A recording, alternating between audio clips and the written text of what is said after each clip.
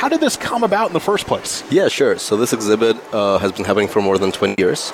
It's just that this is their first time in America. So in Europe, they're extremely popular, and also in Scandinavian countries. They've been in Norway, Finland, all over the place. But this is the first time they're coming to the United States, and they picked Raleigh to be here. Isn't that fun?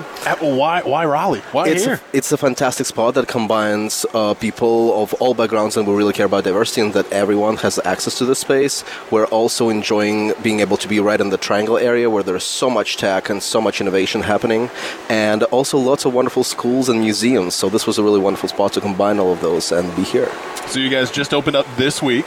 Correct. And you're open until mid-August? August 20th, yes. August 20th. Yeah. We had a soft launch, and now this is like the grand presentation. We're open to the public. Plenty of time for people to come check it out. But, I mean, to be here inside Crabtree Valley Mall, you got people shopping, and then they're looking around. I've already witnessed some people this afternoon kind of, they got their shopping bags in their hands, and they see this giant poster of robot, like, what in the world is going on?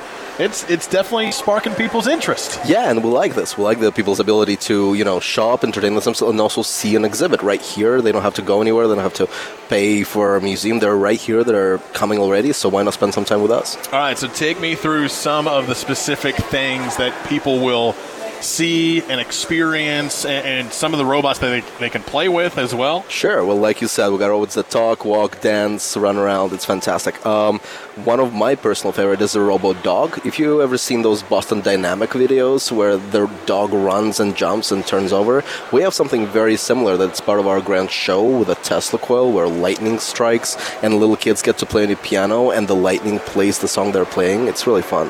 Another favorite of mine is the Robo Man. He walks around the mall, and people try to guess whether there is a person inside or whether it's just the latest edition of the most innovative robot ever. I know you've seen that. That was fun. He was taking pictures with kids. He was dancing with Lucy. Lucy is one of our sales people here at WPTF. Dancing with her. Yeah. And it's like we said, for the kids, but even the adults. I mean, Harrison is a kid at heart, obviously, but he was like, "This is so cool." Oh, it really is. We try to, find something for all ages, and we have an automatic chessboard where a computer plays with you and automatically moves the pieces, so you only have to move your own pieces. Wow. And adults get stuck there for 20, 30 minutes just playing this robot and seeing pieces move. It's very Harry Potter. We also have drones. That's something I've been enjoying, and a lot of adults get to program their own drone flights. Images come up, they shoot lights. It's really pretty amazing.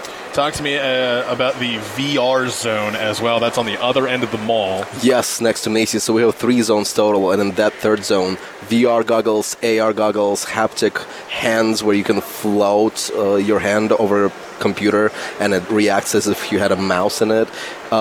Kids get to interact with worlds that they've never been and worlds that they can imagine and dream of.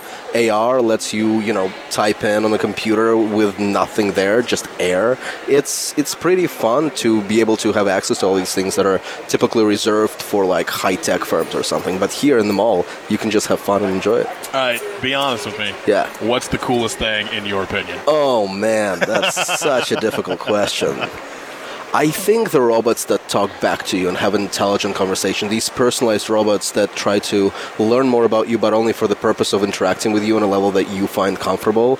So we have a little Moxie robot. I don't know if you've heard. They're all over the internet, but kids get to share their stories, and the robot responds, and they have to have these deep, insightful conversations that maybe they don't trust their parents, or maybe they're embarrassed by it. But here you have a little friend that you can talk to any time of the day, and who really understands and responds very intelligently, not like Alexa. I know a lot of people listening are thinking, all right, I've heard of AI, artificial intelligence. That's the big thing that's just come onto the scene when it comes to technology. How does AI, how are you guys using that with some of these robots? Good question. So I think AI is a tool, and I think of robots as tools, not products. You really have to find a way to use them for your own benefit, be it for a classroom where AI can be combined with robotics to help kids learn engineering and really show them step by step what they're doing wrong and what they're doing right, and teach them how to create something innovative.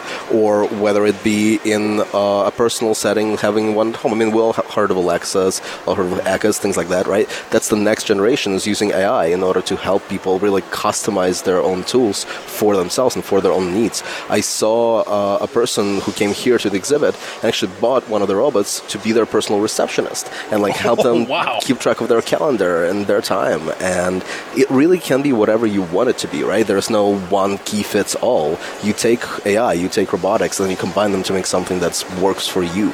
And it's really cool. I was talking with some of your coworkers and seeing how they have the robot standing there on a table, and it's connected to a laptop, and he's like, hang on, and he presses, he types in a couple things, presses in a button, and all of a sudden the robot just starts like, making dancing or whatever.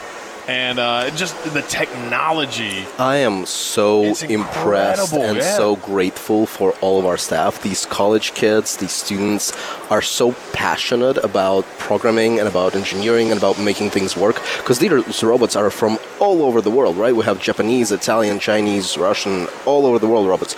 And they're all flying here, so some things may be coming here not in perfect condition, and they manage it like that. They find the programming, they find the technology, and they make it work, and they care about it, right? They learn their robots because each of them has to present a station of their own. Yeah. And so being able to have this personal input into what the robot can do and then be able to express it to their audience, they're really great people. Talking with Sasha, he's the director of all this ROBOPARK inside Crabtree Valley Mall. Come check out this really cool exhibit. Let's talk ticket prices and how people can actually get here and check everything out that we've been talking about. Yeah, so like you said, it's in Crab Valley Mall, and you can buy tickets online or in person once you're already here. We have different packages for different families, so the more kind of you buy, the bigger discount you have, as always. We also have masterclass packages where kids, after they see the entire exhibit, can also go and make their own little robots or play with 3D pans where they can make their little structures from plastic, make slime, things like that. And if you purchase a couple adult tickets, a couple children's tickets, and masterclass, you get it pretty cheaply. So check it out.